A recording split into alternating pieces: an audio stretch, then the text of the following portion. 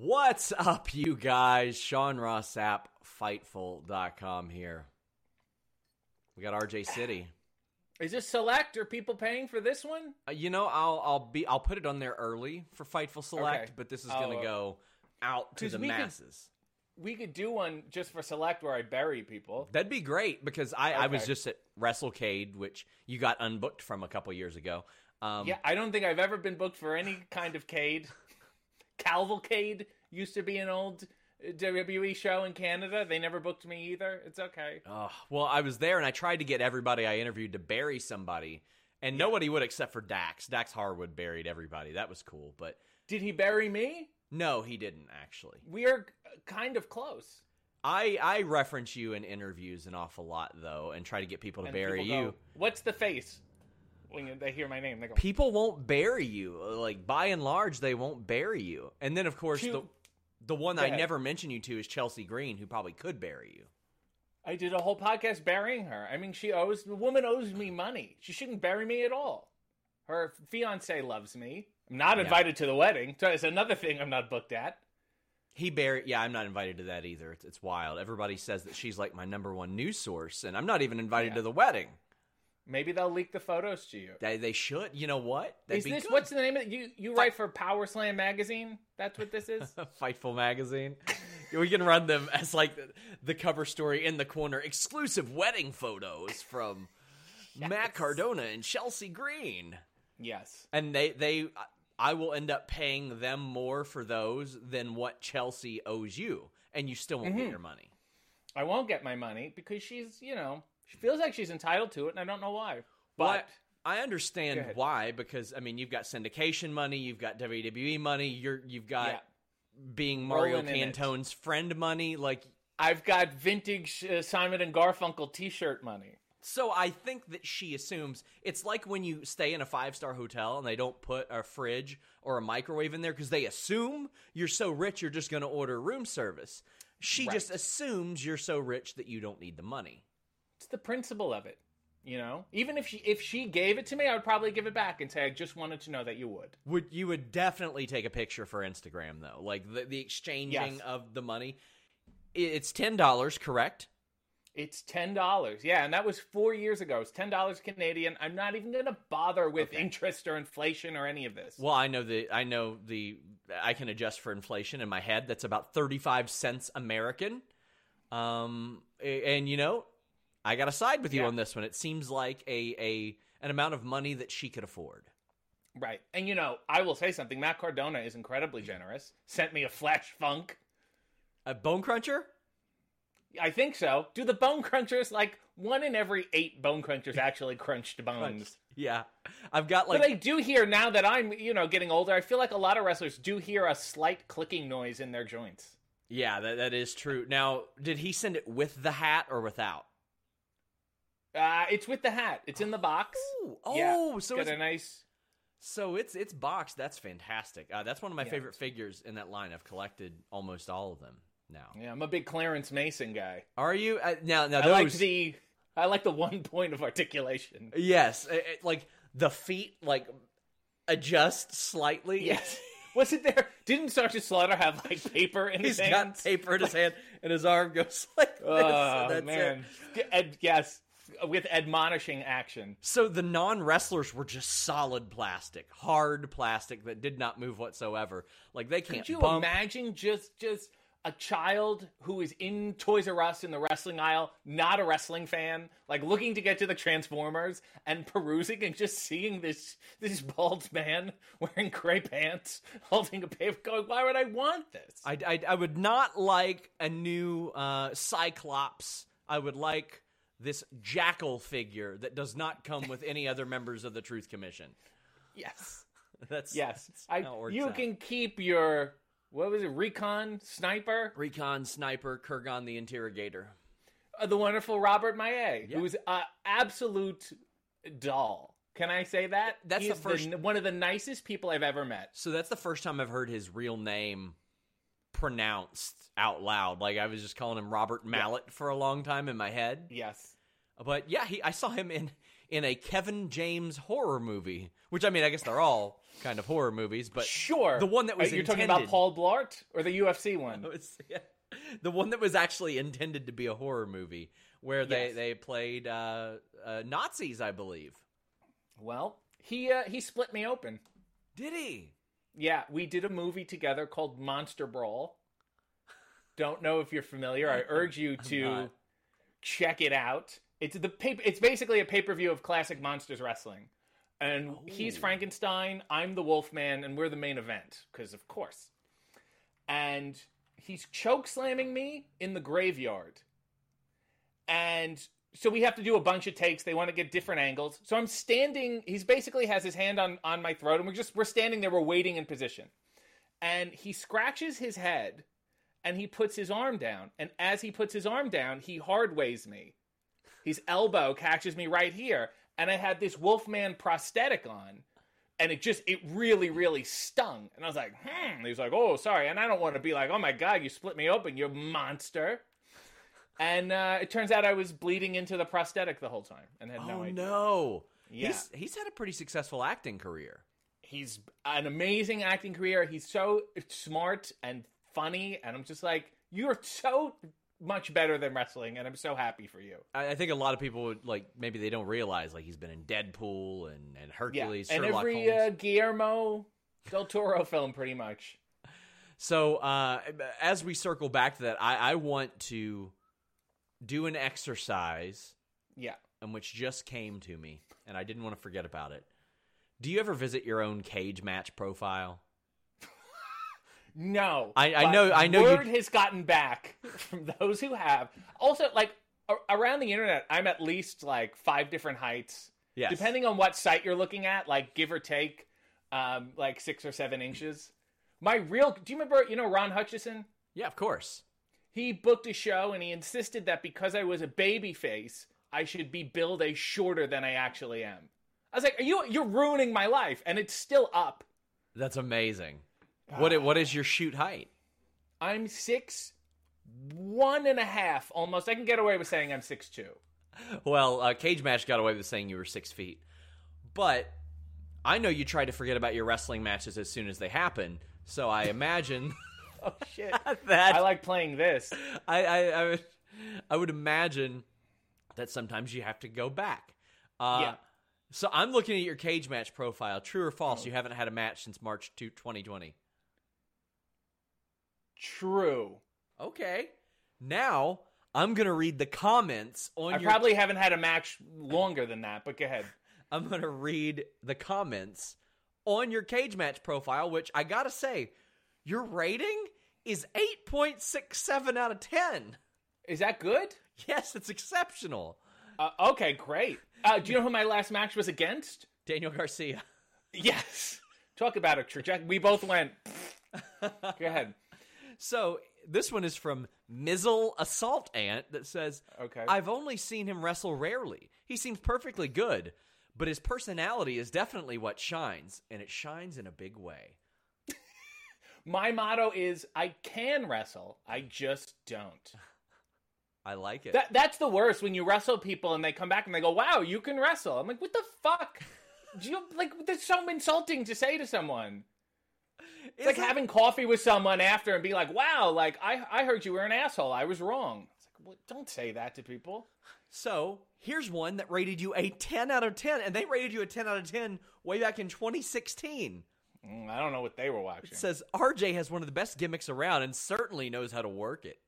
A showboating former Nickelodeon star who just reeks of arrogance. His mic skills get him over as one of the more pompous heels on any roster, and his moveset complements him the same way.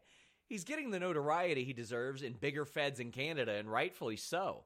But I'm happy to see him in ESW month after month. Oh, you got that recurring fan right there. Yeah, that's great. This guy's following me, and I appreciate Gary it. Thomas 222, and this was back. And who could forget him? And my hat's off to Mr. Thomas. How do you think his opinion would have changed about you since then? Do you think that you're still at a 10? Do you think that you've slidden down any at all? It should be ... I don't understand. I think that would be his... What happened exactly? I think would be his next comment. What happened with 2 question marks? I thought he had all the tools, and then they all kind of fell out of his toolbox, and I don't understand what he's doing now. Now, the third and final comment is your lowest rating. Uh-oh. Which had you at a 7. I'll take it. I would too. Hokatu in Winter wrote, really, really good promo. Amazing character work. Money looks. However, his work is very American television style formulaic. Coming from someone who's on American television, doesn't that make sense? Says the plus to that is, I'm sure he's super easy to work with and very safe.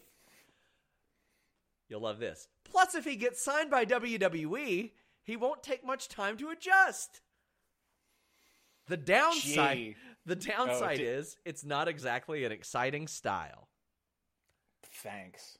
Additionally, his feud and team with David Arquette is well worth seeking out. I thought that was it's like some of the stuff I agree with, some of the stuff I don't, but I thought that was a very fair and balanced review. I think that was really reasonable. I think he and also rated me higher than, average or half. I didn't get a 5.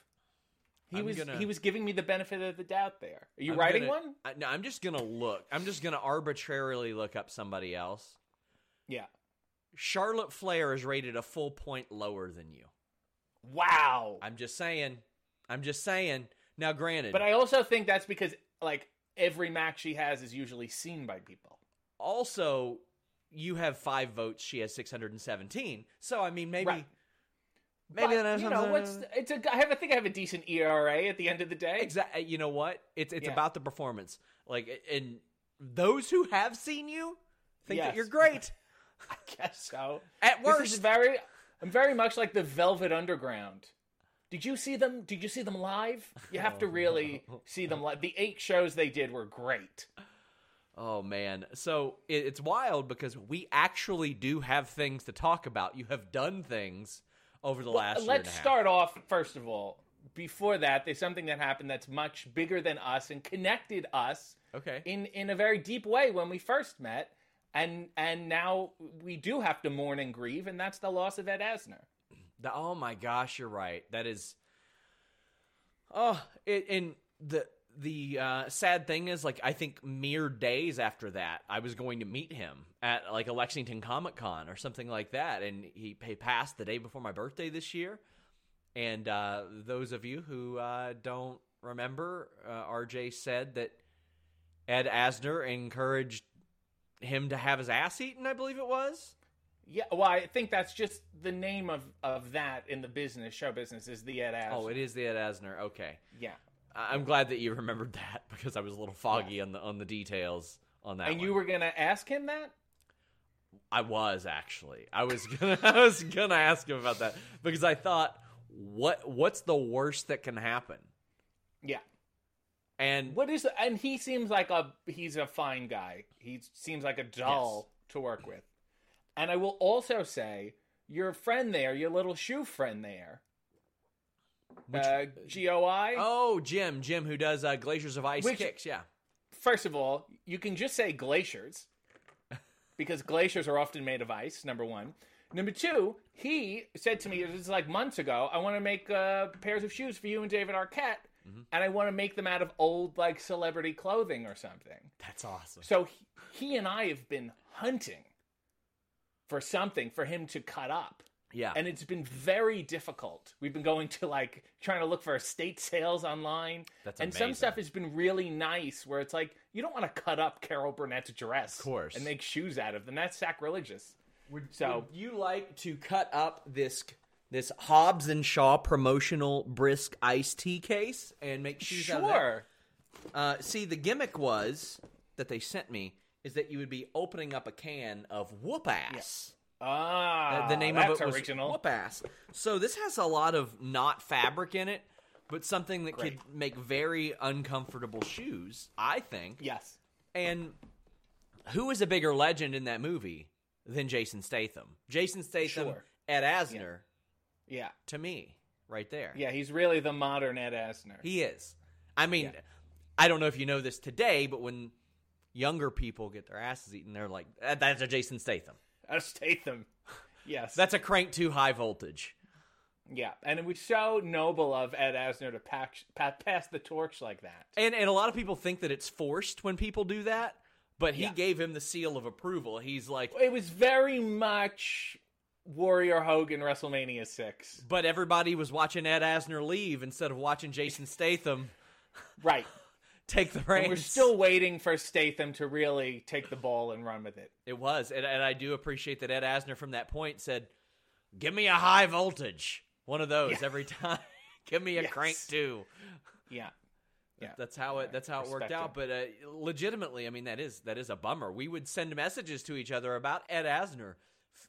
Far more frequently than I had ever anticipated before that interview. That's for sure. But I will say, it's kind of average for me to send messages about Ed Asner. That's true. I think you got him over with a wrestling audience, but he has deep wrestling roots. He does. The Randy Orton story. Had you heard that?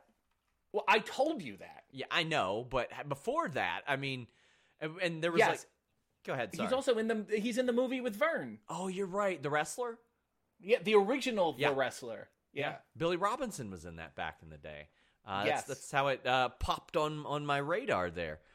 So do you actually have a list of actual things you wanted to talk about? I do. I mean, you did do some work with WWE. Are you still doing that, or is that? Do you want to start from the beginning? Like, what do you want to know? What don't I want to know? Because, I mean, full disclosure, I hit up RJ for an interview in like March because I was like, I gotta have my yearly RJ, at least yearly interview with RJ, and then we were like, there might be some hoops we got to jump through. We'll see. And now here we are, and it was very easy to set this up. I assume there's a reason for that. Well, no, I mean, there's also, I was working on a bunch of stuff that I could not talk about yet and did not want to talk about. And then it's like, I don't want to sit here and like dodge questions. Yeah. Like that would be really shitty. I also don't want to be the big vague things guy. I don't want to, be the equivalent of tweeting the eye emoji. That's me. That's me. That about is once you. a month. I hate it. I yell at you when I see it. But I always pay it off very quickly. Yeah, but I don't like it. I'm like, it'll happen when it happens, and if it doesn't happen, it doesn't happen. I've lived with enough disappointment in my life, buddy, near misses of things happening that I'm always like, it's not happening until I'm actually doing it. Every time I tweet those eyeballs, I get a bunch of subscriptions. I gotta tweet those eyeballs, RJ. It's horrible. Look, you're legitimately mad. You're like, it bothers me. Yeah, that's the first serious angry I've seen of you. You went, yeah, because I'm not paying for Select. I'll say it. I was expecting you to do one of those. Oh yeah, that's a good. I had a bit about that. When I opened for Foley, I had a bit about, like, wrestlers, you can stop holding up your fists.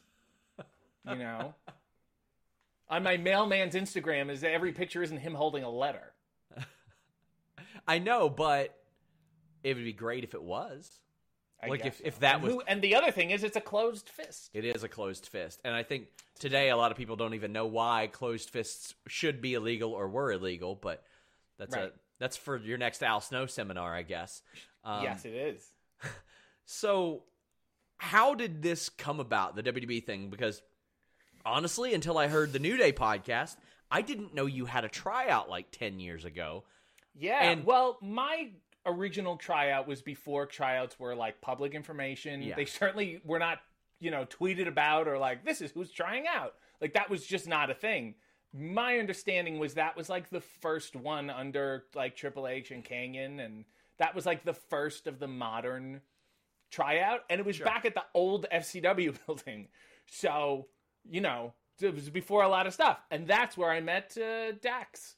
You did, huh? Yeah. How was that? How was he? Was he wonderful? We were, I think, in the same rental car together. And I remember we were eating, and I think he was very like, you're from Canada, right? I was like, yeah. And he's like, Bret, like, of course, all he wanted to talk about is fucking Bret Hart. Yeah. What else is new? And then at some point I had mentioned Bockwinkel. And once you drop Bockwinkel, we were like best of friends. Of course. And he's a delight and, amazing and funny. And I would love to just kick back with him one day and watch some Lonesome Dove or something. I've done a couple interviews with him. I learn a lot from them. I know you don't subscribe to Fightful Select. Did you happen to see the story I published yesterday? Yeah, he kicked somebody out. Some guy made it. He sniffed out a mole. Made it like past arena security and sat in his seat in the locker room. Yeah. And I guess, I don't know, I'm not in the locker room. I guess they not assigned seating, but preferred seating there. And he's like, hey, that's my seat, buddy. Guy gets up, moves right next to him to the Blade's seat, of all people, of Butcher and the Blade. And he starts rolling up his Jeff Hardy armbands. This show is sponsored by BetterHelp. If you had an extra hour in your day, what is the first thing that you would do? Read a book, take a nap, play some video games, do something for a friend, volunteer. A lot of us spend our lives wishing that we had more time. But the question is, time for what? And if it was unlimited, how would you go about using it? The best way to squeeze that special thing into your schedule is to know what's important for you and to make it a priority. And therapy can help you find what matters to you so you can do more of it. Therapy is so valuable. It's gotten me through some tough times, really helped me reflect on things that are important, specifically with BetterHelp. If you're thinking about starting therapy, give BetterHelp a try. It's entirely online, designed to be the convenient, flexible, and suited to your schedule. This is so beneficial when you've got that crammed schedule and you can't even imagine finding that extra hour. You can do it all from home. Fill out a brief questionnaire, get matched with a licensed therapist, and switch therapists at any time for no additional charge. Learn to make time for what makes you happy with BetterHelp.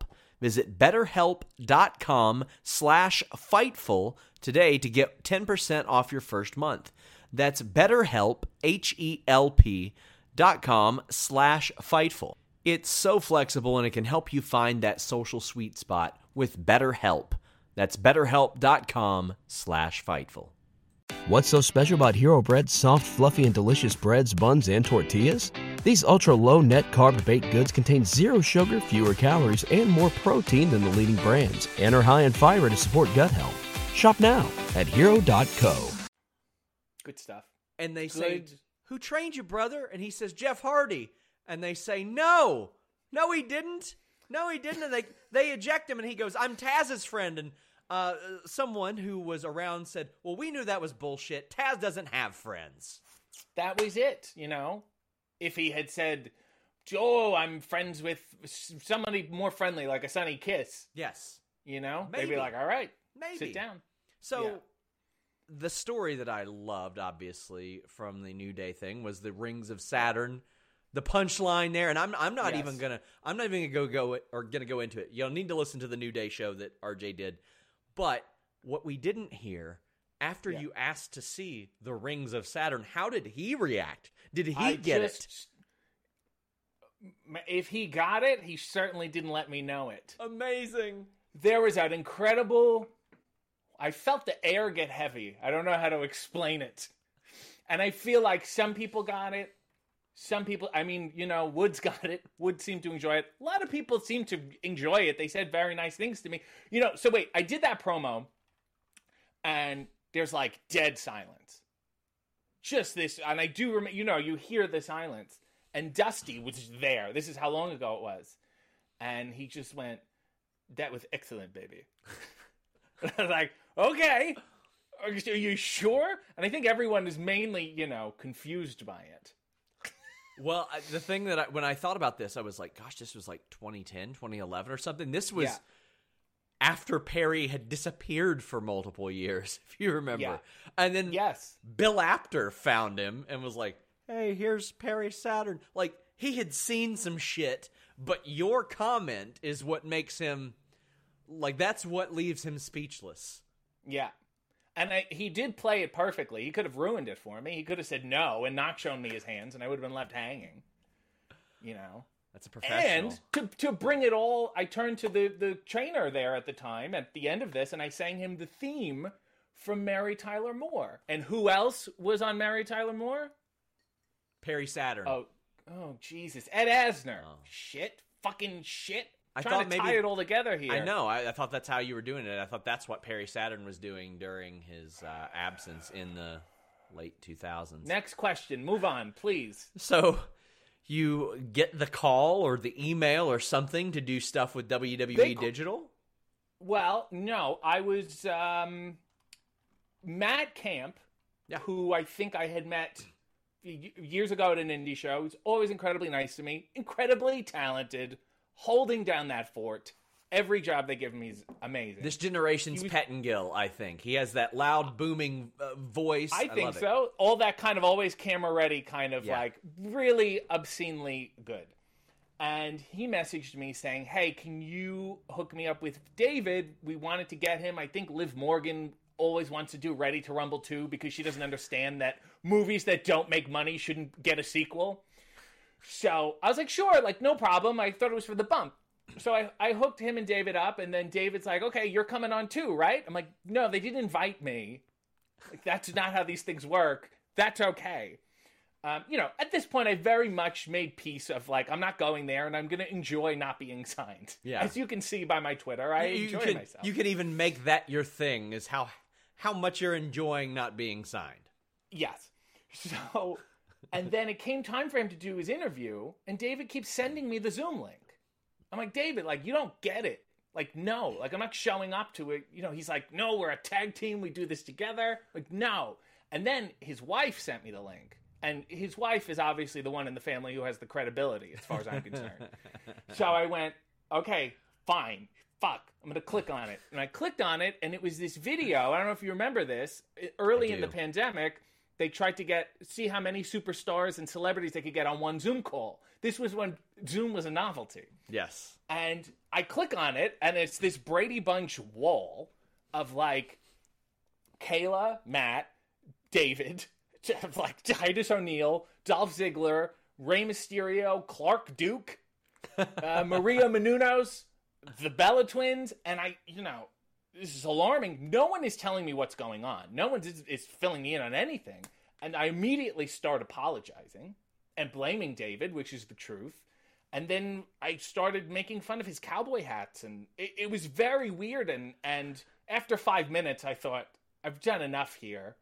That was fun, and I'm sure they'll edit this out. And then they didn't. And I was like, well, that's a giant oversight,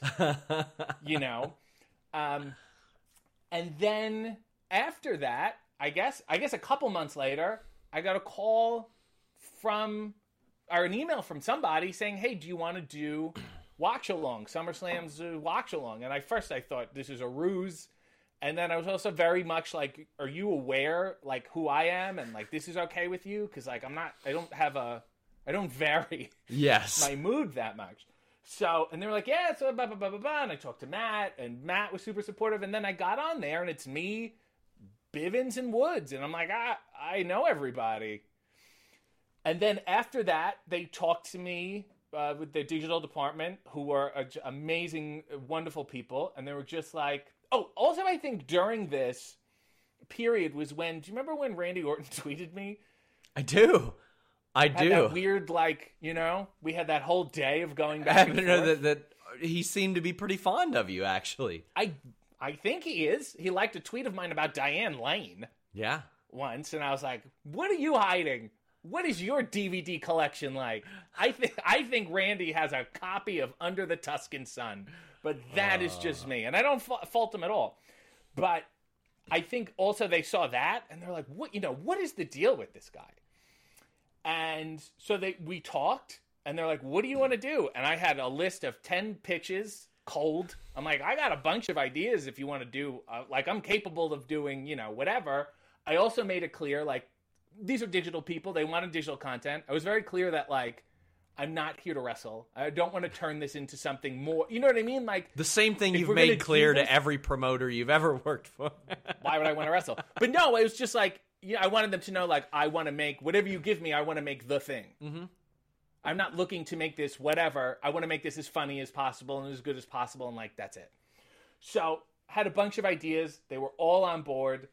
They came back with some stuff. We've been working on stuff for quite a long time. Some stuff did not work out. As you know, it's like a roulette wheel sometimes with these things. There's a bunch of logistics. It's like running a city, that company.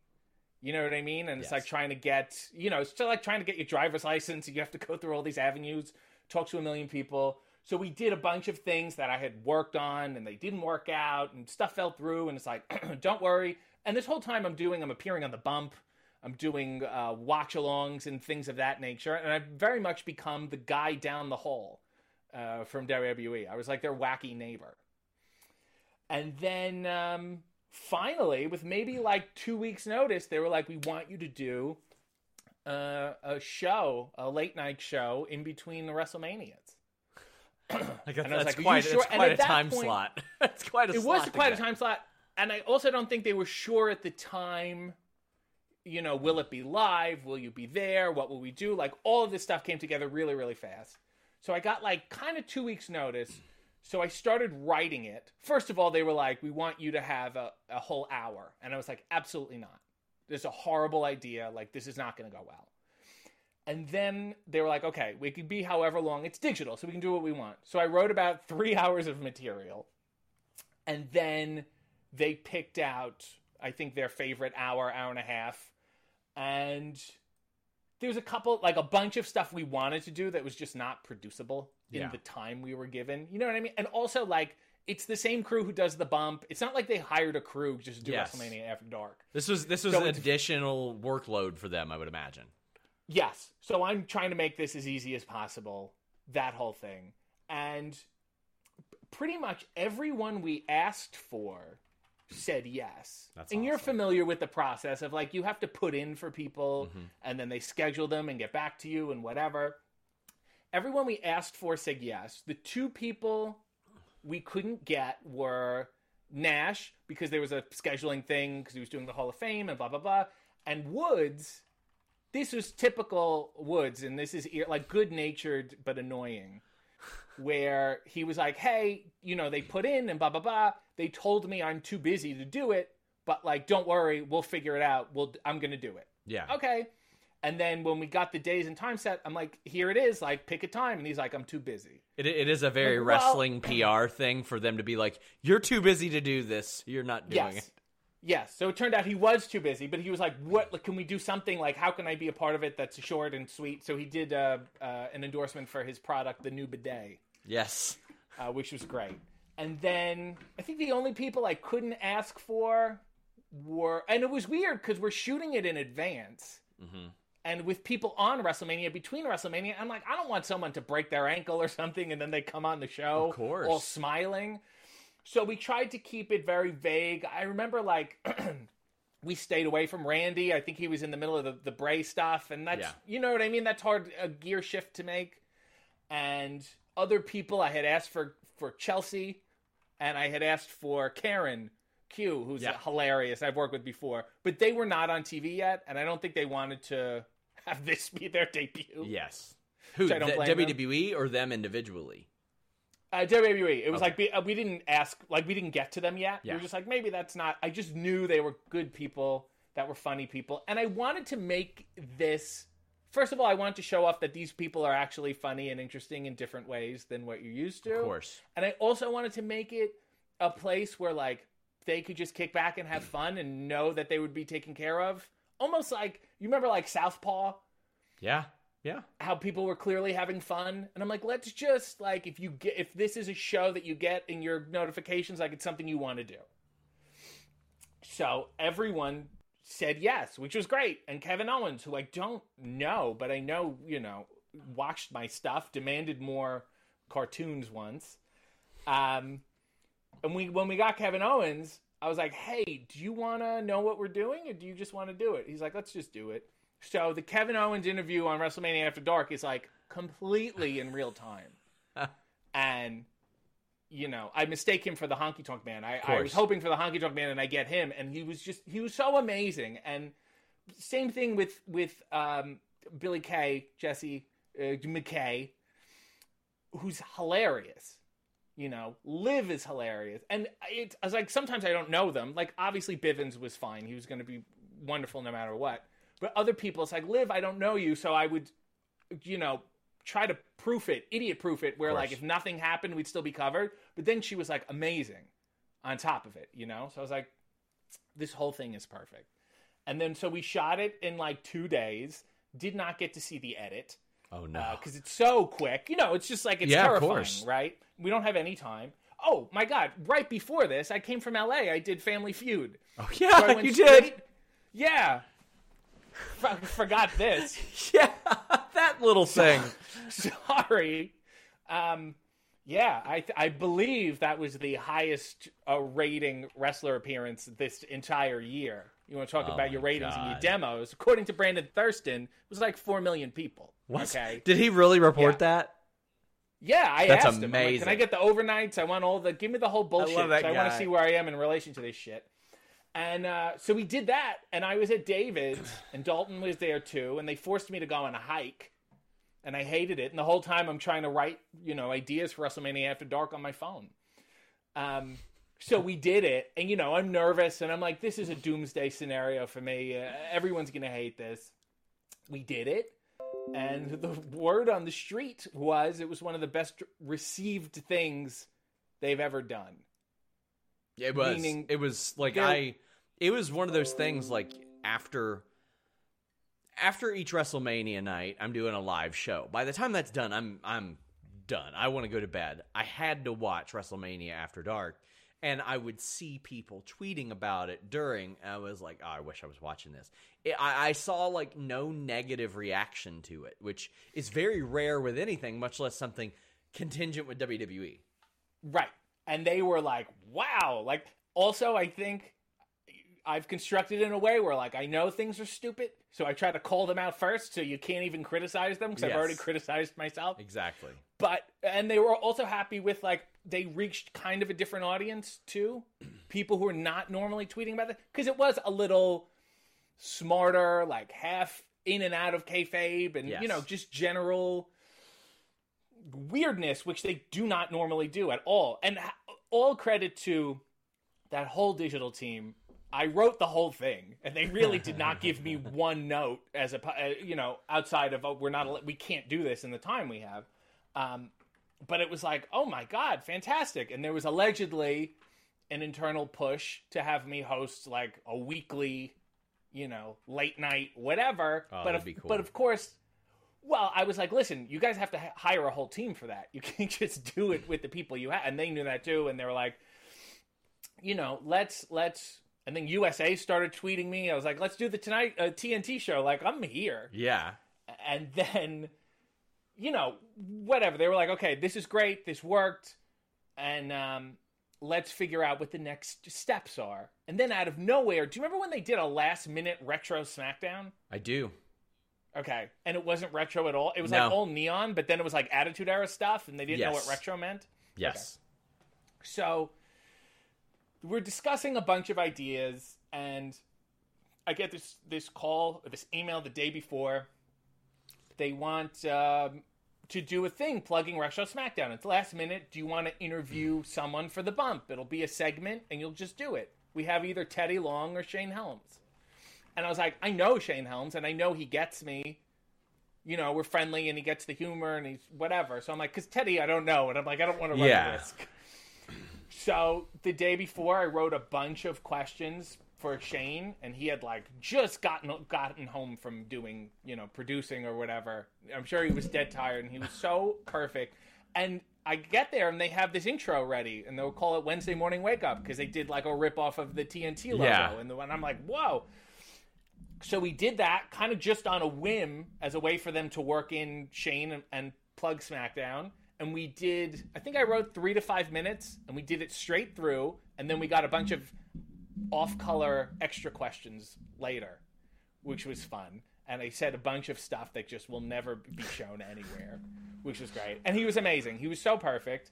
And then they did it. Everyone liked it. And they said, let's do at least 6 more of these. And then take a break, and then see what we can do. And in the meantime, they also said, how can we do another After Dark? I was like, well, the next thing is probably SummerSlam. Yes. So they said, okay, let's do SummerSlam After Dark. He was like, the only note from the people who had seen it was, how do we make this bigger? How do we make the next one bigger? I was like, works for me. Let's start on it earlier. Let's plan it better. So I had written SummerSlam After Dark. The whole thing is written. I was doing these interviews, and we did Tag Team, the musical group Tag Team. Oh my gosh. Todd Pettingale. These are all Wednesday morning wake-up interviews. Kevin Nash, who is the best, who took it by the pool. Mick Foley. Who else did we do? Oh, and Ted DiBiase, who right before we started, he was at NXT. Remember he was doing the ladder match thing? I interviewed him the day before NXT, and he's like, right after this, I got to get on a plane. I haven't even dropped it yet because it was like we had some audio issues, but he's like, I'm not even going to be here for SummerSlam. He's like, I'm leaving to go to NXT. He was at NXT, and they were kind of dragging him around and doing stuff. And I remember just before we turned the camera on, I hear him go, so is this a shoot interview? I was like, oh my God, no. But he was amazing.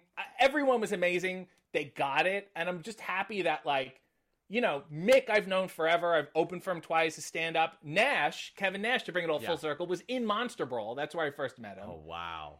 And we had so much fun doing those interviews, and they knew it. And I was just like, the bump had gone live at that point, so it was a good break to take it out of the studio. Yes.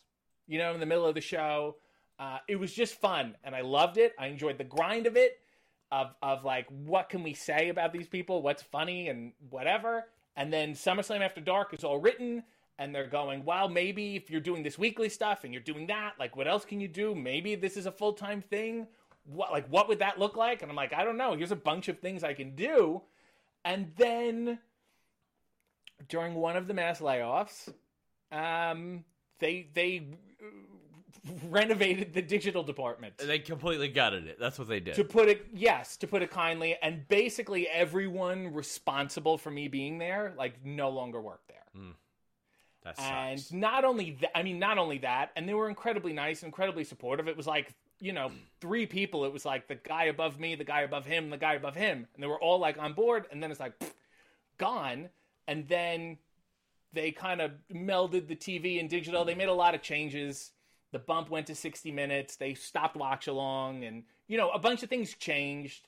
And, you know, nobody could really answer any questions for me. All the extra stuff was kind of off the table. They revamped Talking Smack and Raw Talk and all that kind of stuff. And then it was like, okay, so what are we doing? And it was like, and they're like, no, we still want to, you know, whatever. We just don't know what to do and blah, blah, blah. And did they say ba ba ba? They said that's a direct quote. Ba ba ba ba. I will say, I also do want to say, the crew of the bump is amazing. They're really delightful, and I don't know how they do it every week.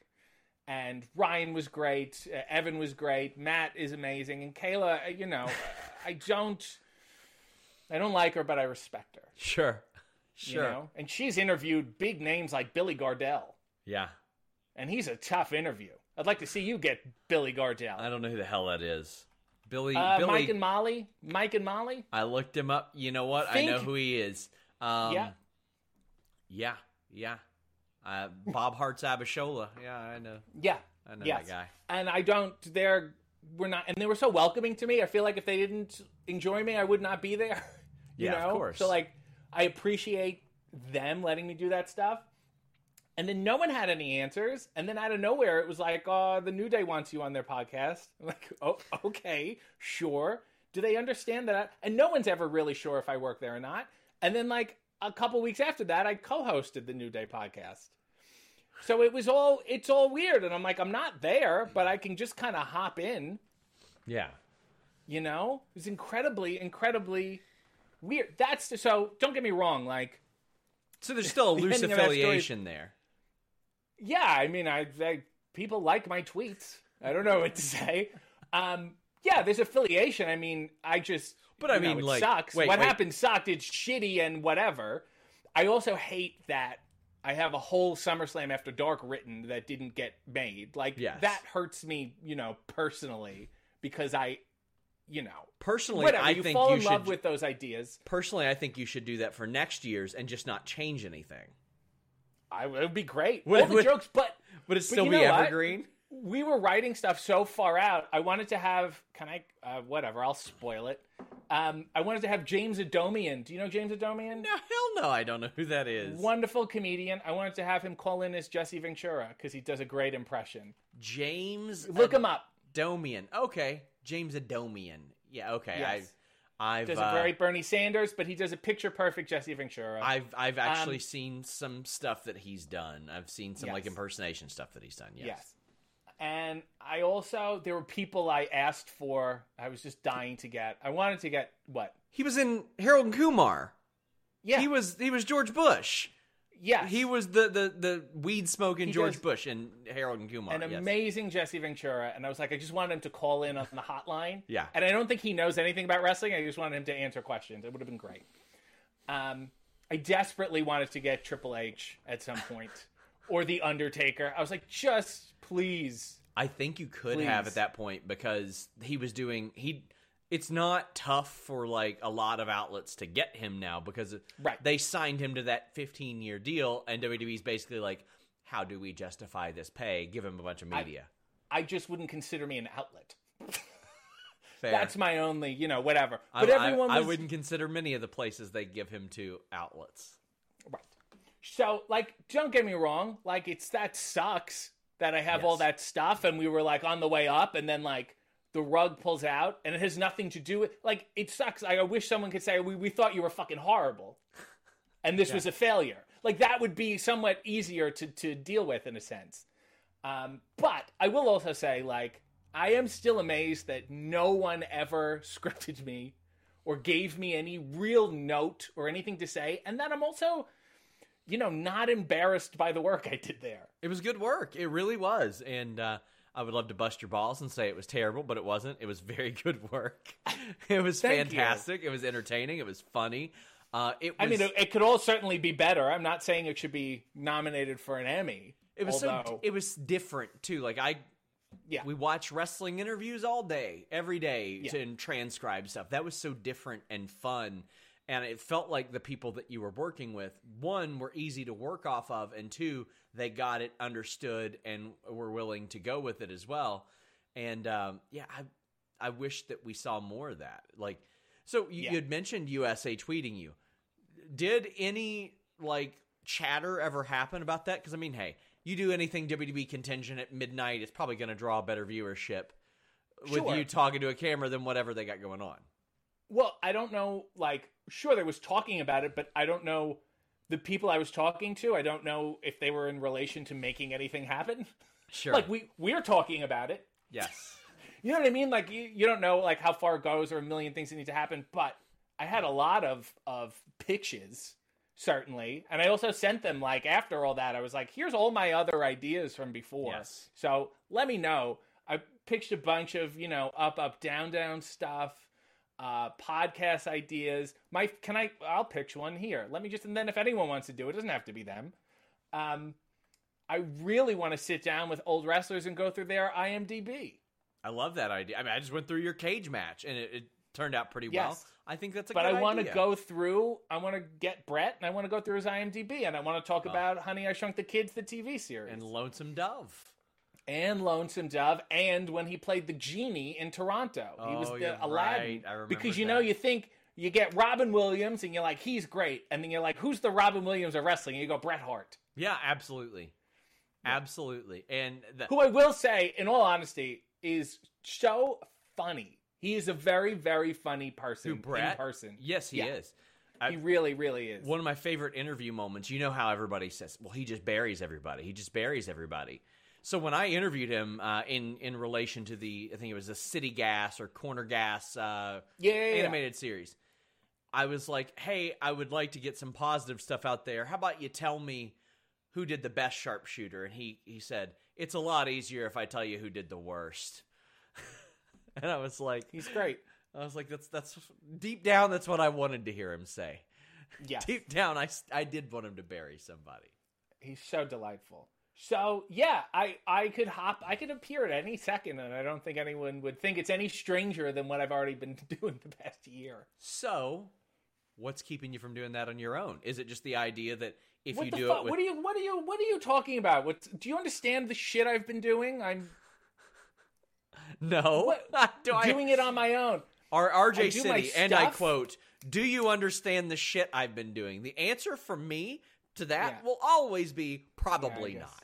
I guess so. No, I gave myself a good solid week to be upset. Yeah. And to, listen to Annie Lennox. And then I started working on a pilot and then another animated thing. I have these cartoons kicking around and also stuff with David Arquette, which I'm aware is the least successful of all the Arquettes. If I picked Rosanna or Patricia, it might be fucking made by now. But yeah, I'm working on that stuff amongst a bevy of other things. I also have my own coffee. You do? Yeah. You do, yeah, which, do. I'm very interested in how that came about. Well, I like coffee. They had already done a Danhausen coffee, and I thought that was fucking stupid because he doesn't drink coffee. You are a very coffee-heavy content creator. I mean, you've done the underwear and your coffee deal for quite a while. Yeah. And so I came up with the name, and they were like, let's do it. And it's called High Anxiety, but H-I, as in hello, you're greeting it. Yes. And what else? Oh, and I'm thinking, when will this come out? What day? Do you know what day? I don't know what day. I just know I wanted to drop it Christmas week as like a gift to our treat. Viewers. Yes. Yeah, I'm debating turning babyface. Oh. Yeah, I've been a heel for so long, and I made it very clear that I was a heel, so people understood. I don't want to be too subtle in this business. So I did say, and I've been 2 years have passed, and I would loathe coming back to wrestling and doing the exact same shit. I think that would bother me. So I thought, I'm weighing the options. We're focus grouping it, being a face, and if I do turn face, I will give everyone fair warning, so we're all on the same page. So to better gauge you gauging people being babyface or heel, I want to throw some names at you. And certain periods of time where maybe there were some shades of gray, maybe there weren't, and you'll decide if they were babyface or heel. We'll start off with the hot topic right now, Cody Rhodes. Is he a babyface? Is he a heel? Well, I'm not crazy about people who wear suits. Okay. They make me uncomfortable. I get overheated. And you posted several pictures of yourself in a suit on Instagram recently. Yeah, that was from one event. I know you got the most out of it, though. The suit time, yeah, because that was it. I'm not putting on another suit for the rest of the year. Okay, So to me, he would be a heel just because he's so agitated and uncomfortable in the suit. And maybe if he wore culottes, let's say, he'd be a little more of a face to me.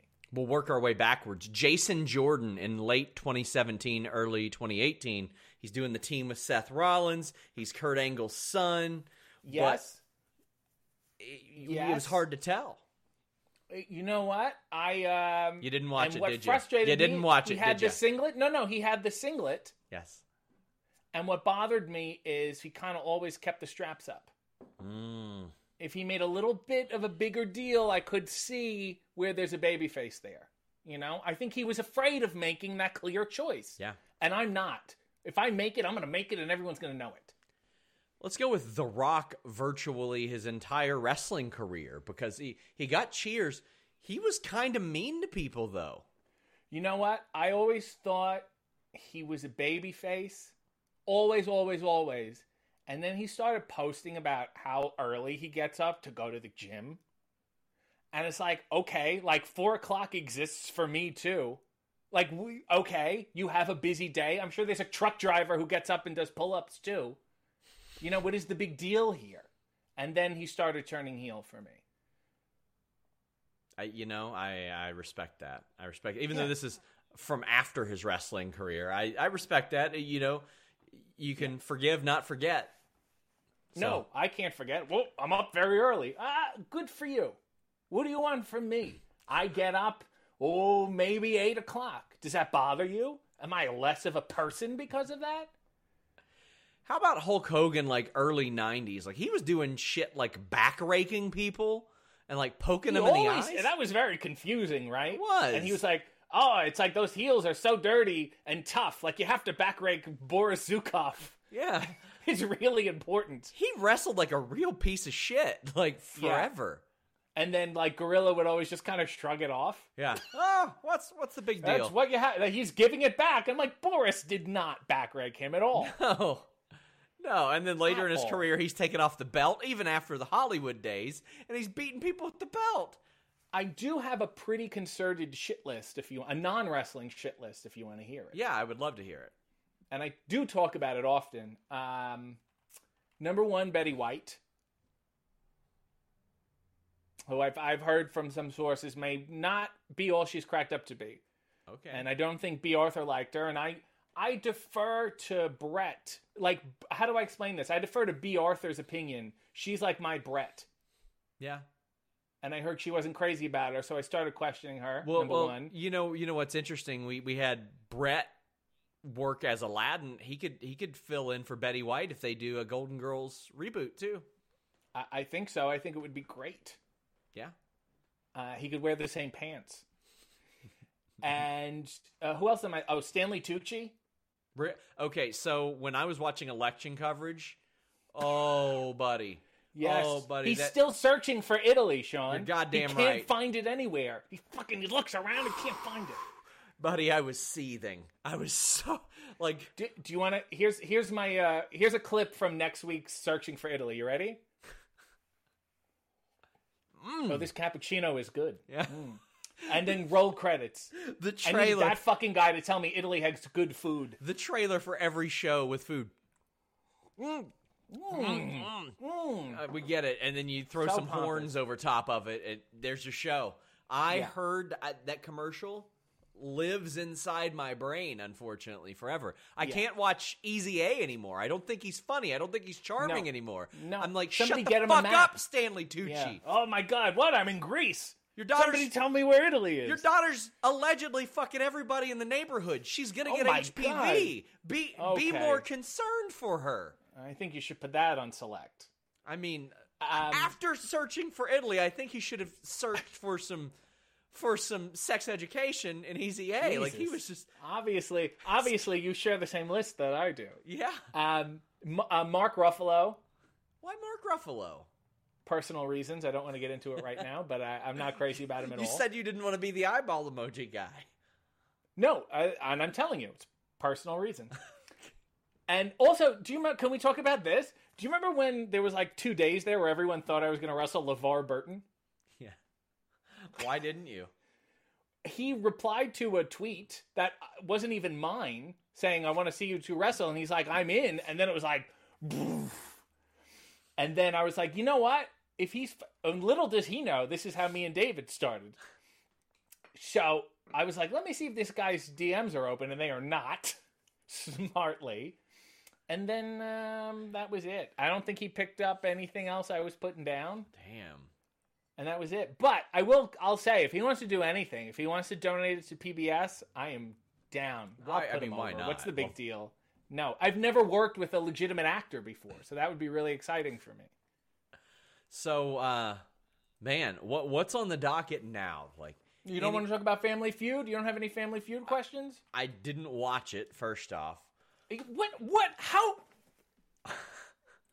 I went to your cage match, but I didn't watch Family Feud. No, I didn't watch Family I know, I'm Feud. sure I it was don't- hard to find. Yeah. I don't like Family Feud, to be honest with you. I don't like game shows. It's not my thing. Do you understand who was on the show? Yeah, I do understand who was on the show. RJ City Do you was on the understand show. that? No, not just... Okay, it's me, Dalton, I know who's Peter on. Avalon, Jungle Boy. Let me tell you a Dalton Castle story real quick. Okay. Never interviewed him, never spoke to him. Anytime ROH goes, who would you like to talk to? I say, Dalton Castle. I'd love it. Never got him. Never. One time they hit me up and they said, hey, how about 2 minutes audio only with Dalton Castle? And I say, what? What could I possibly ask him about? He doesn't have his makeup on. Can you just talk to him on the phone? But I mean, it was a sort of marriage of ROH, and at the time you were doing WWE stuff, and there were AEW stars there. Yeah, we were really the forbidden door. We really were. People didn't know Rocky Romero was right behind there. He made it all happen. He was producing. But then also on the other side is Team Paul Rubens with former Raw guest host. I know. I remember Paul that. Rubens, Jack A. Harry, Joe Manganiello, who's also made appearances on Raw. Yes. S. Apatha Murkison, and WWE Hall of Famer Drew Carey. Yes, so they had more WWE star power than you all had. Yes. Oh man, and I remember seeing the promo and the clips for it.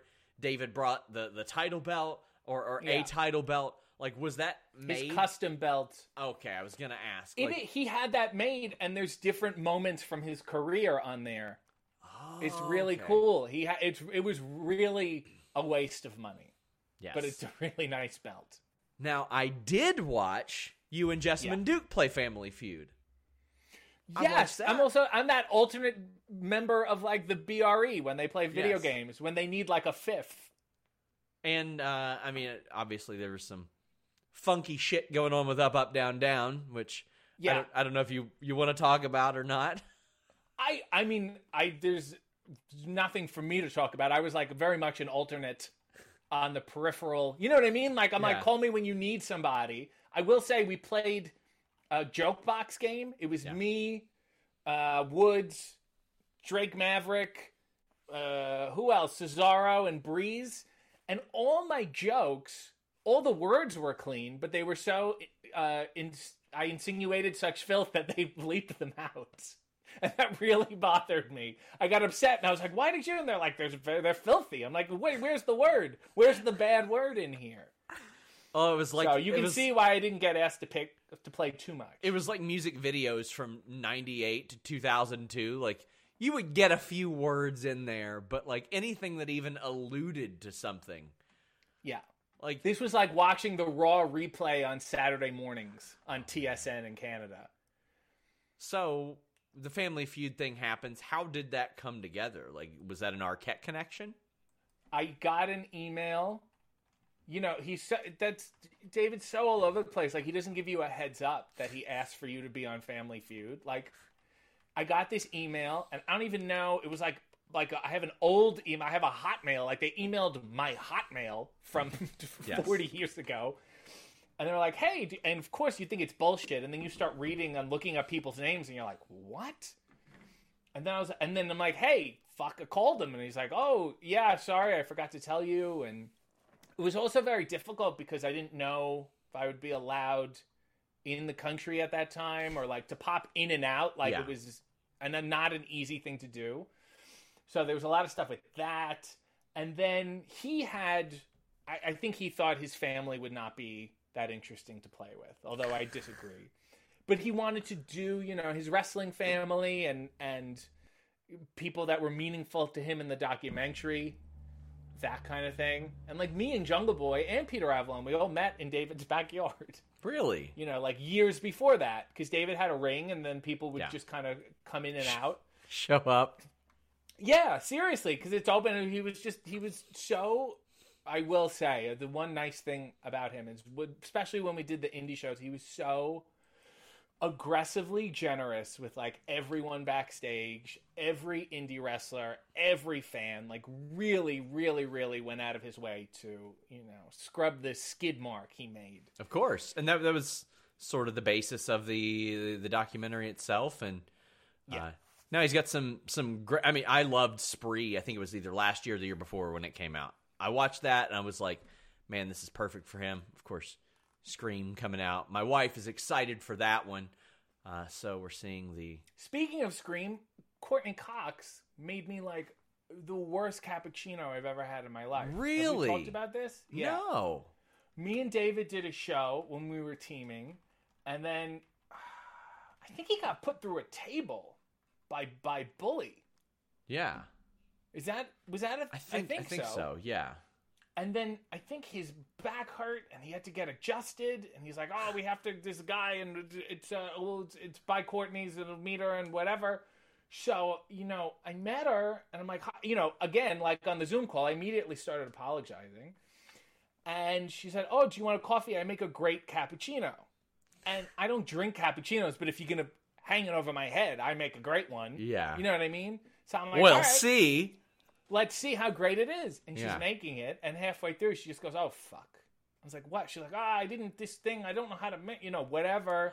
And, it tasted like wet cardboard, and she should be embarrassed, and she should never tell anyone that she even has a coffee machine. It was so bad. Did you confront her, interpersonally well, she was apologizing immediately. Yeah. And so then she confronted herself.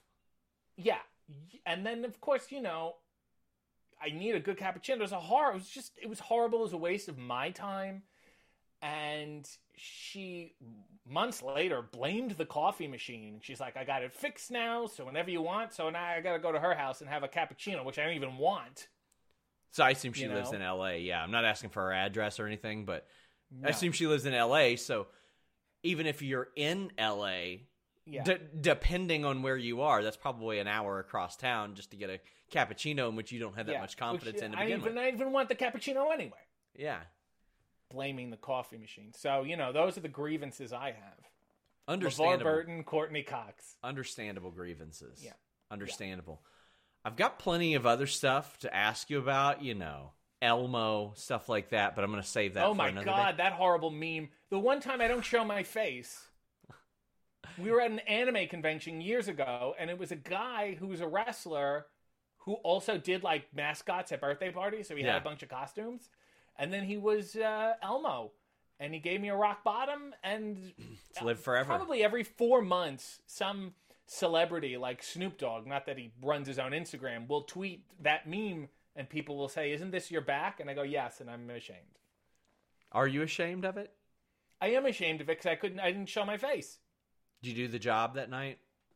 Oh, yeah, I had to, unfortunately. I wasn't taking any high-risk shit. You've seen him do a Canadian Destroyer, but not on me. Oh, Elmo, my God. Why didn't you put in the call to have Elmo on the Family Feud thing? It was just logistics. Heat there? I had a little Elmo heat. A little Elmo heat. Telly, I will say, is one of the most underrated performers in Sesame Street history. Everyone's talking about Elmo. Telly is a good hand. Do you know what I mean? A good hand? I got yelled at for calling somebody a good hand once. Who was it? It was Helms. Helms yelled at me because on our show, I said Shelton Benjamin was a good hand for WWE for a while. And he's like, "You're not fucking JR. You can't call somebody a good hand." You know what? And I mean this from the bottom of my heart. Shane Helms, not a good hand. Well, that was the thing. Somebody said, well, he's probably been told that himself, and he's like, that's a backhanded compliment. And you know what? For somebody who was number 2 merch seller in the company at one point, I agree with that. Because he's probably like, motherfucker, my hands were full of money at one point. Don't tell me that. So I got it. I understood it. It was a lesson that I learned. Next question. Is it all Sesame Street related? It's all Sesame Street related. It's all Sesame Street related. Did you take training or classes to shoot paintballs at people? Did you have to practice that? Did they train you for Splat-A-Lot? You're talking about Splat-A-Lot? Yes, I am.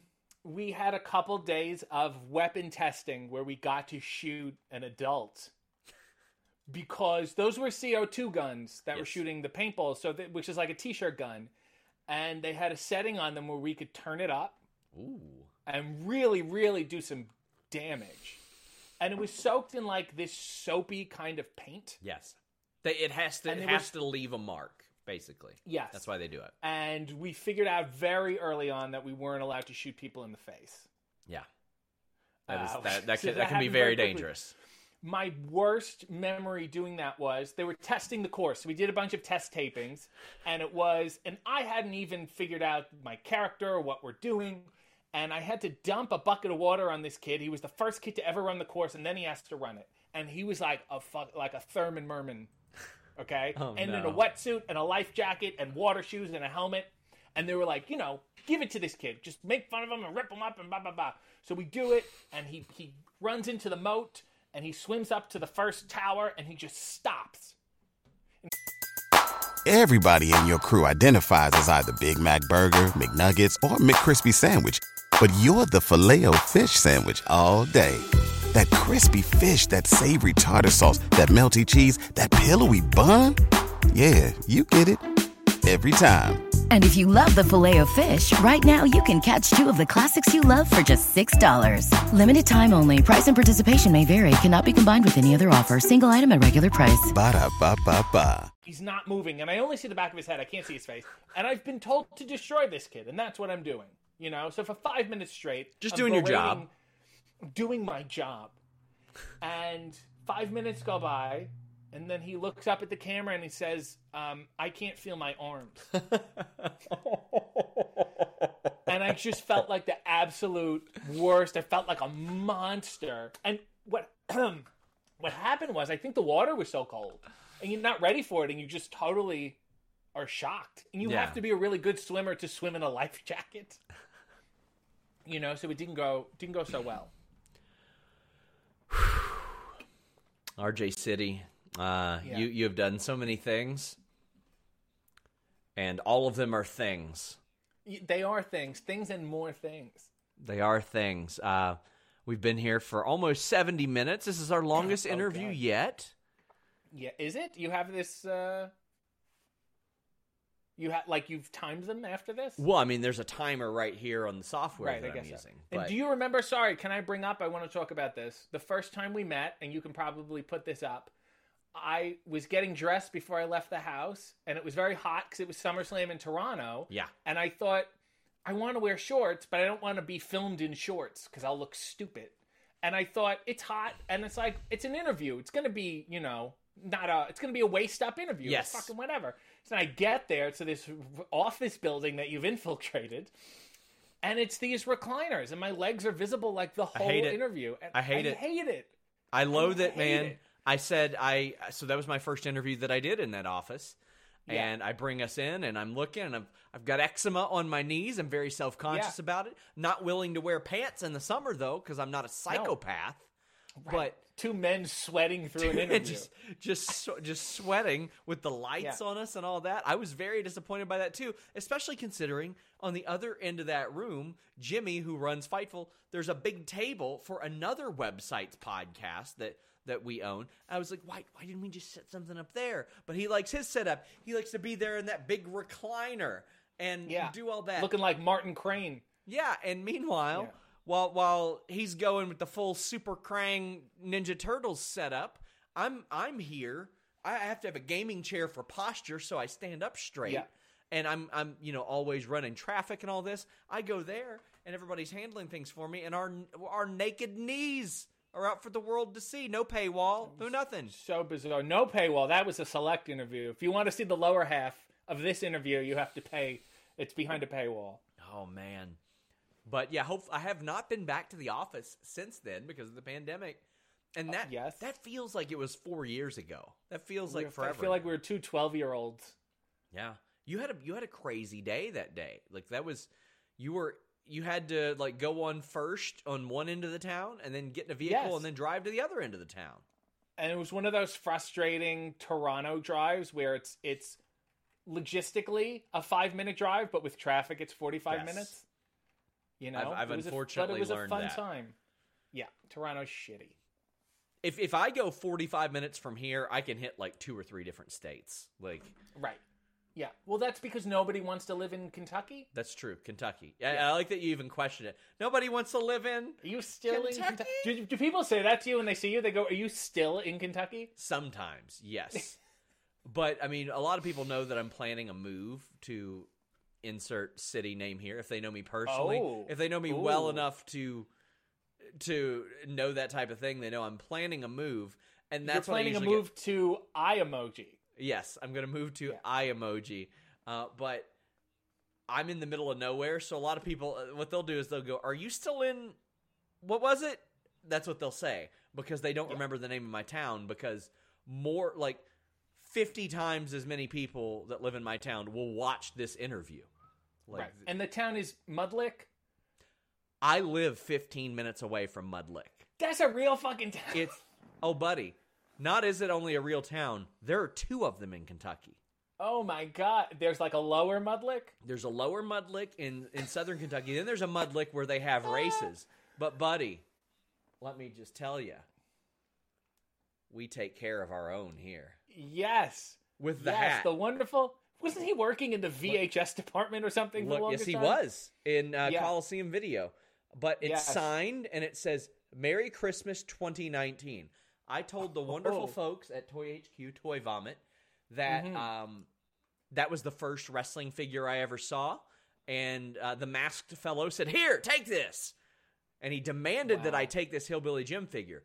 And not only that, because it doesn't have a COA with it, a certificate of authenticity, the person who had it signed took an actual physical photo with a regular camera of him holding up 2 of them. And he gave me that too. And it still has the bucket hat, which are back in. Your friend Chelsea Green. Oh, yeah.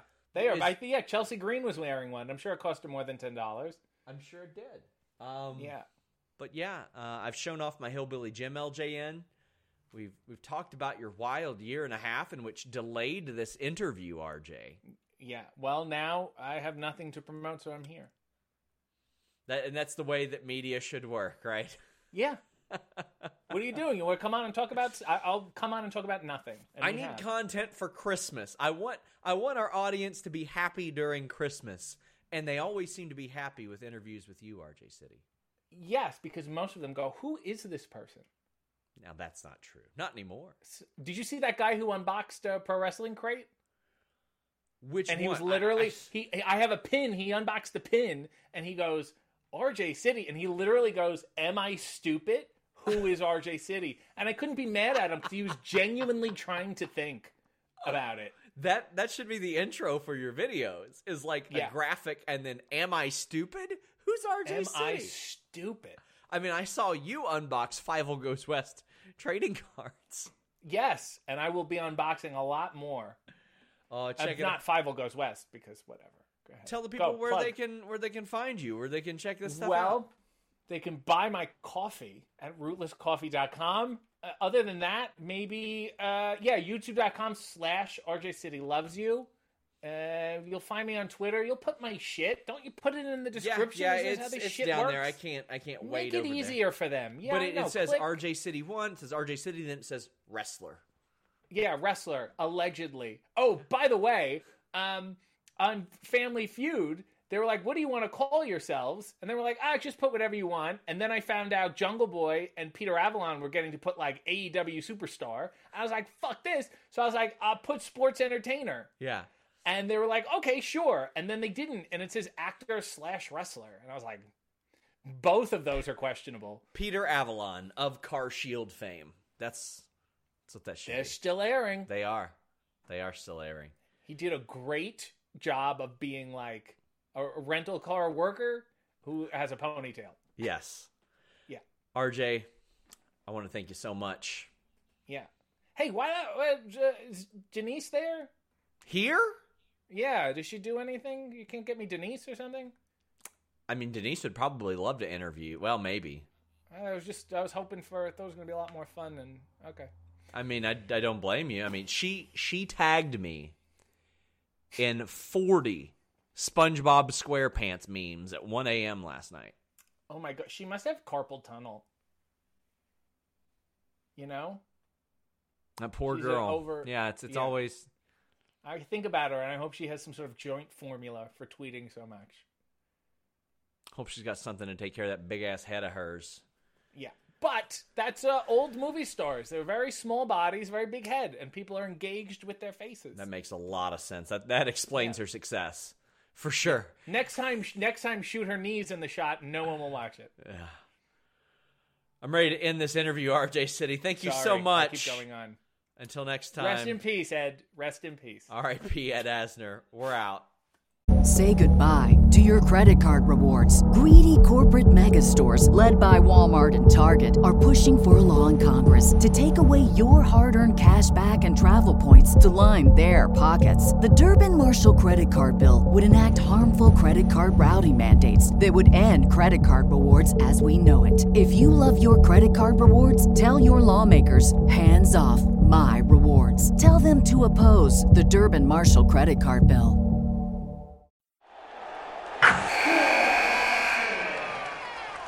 Wilson, you sent the game-winning email at the buzzer, avoiding a 4:55 meeting on everyone's calendar. How did you do it? I got a huge assist from Grammarly, an AI writing partner that helped me make my point. 96% of Grammarly users say that it helps them craft more impactful writing. Would you agree? Grammarly helped adjust my tone to navigate tough work conversations. And it works everywhere I write, so I can quickly communicate effectively. Your teammate used Grammarly to summarize an important document, making a 3-pointer. How did he do it? It only took one click. When everyone uses Grammarly, everything just makes sense. You made an incredible slam dunk to end the game. The meeting was canceled, and your team will go home champions. Go to Grammarly.com/podcast to download it for free. That's Grammarly.com/podcast. Easier said, done.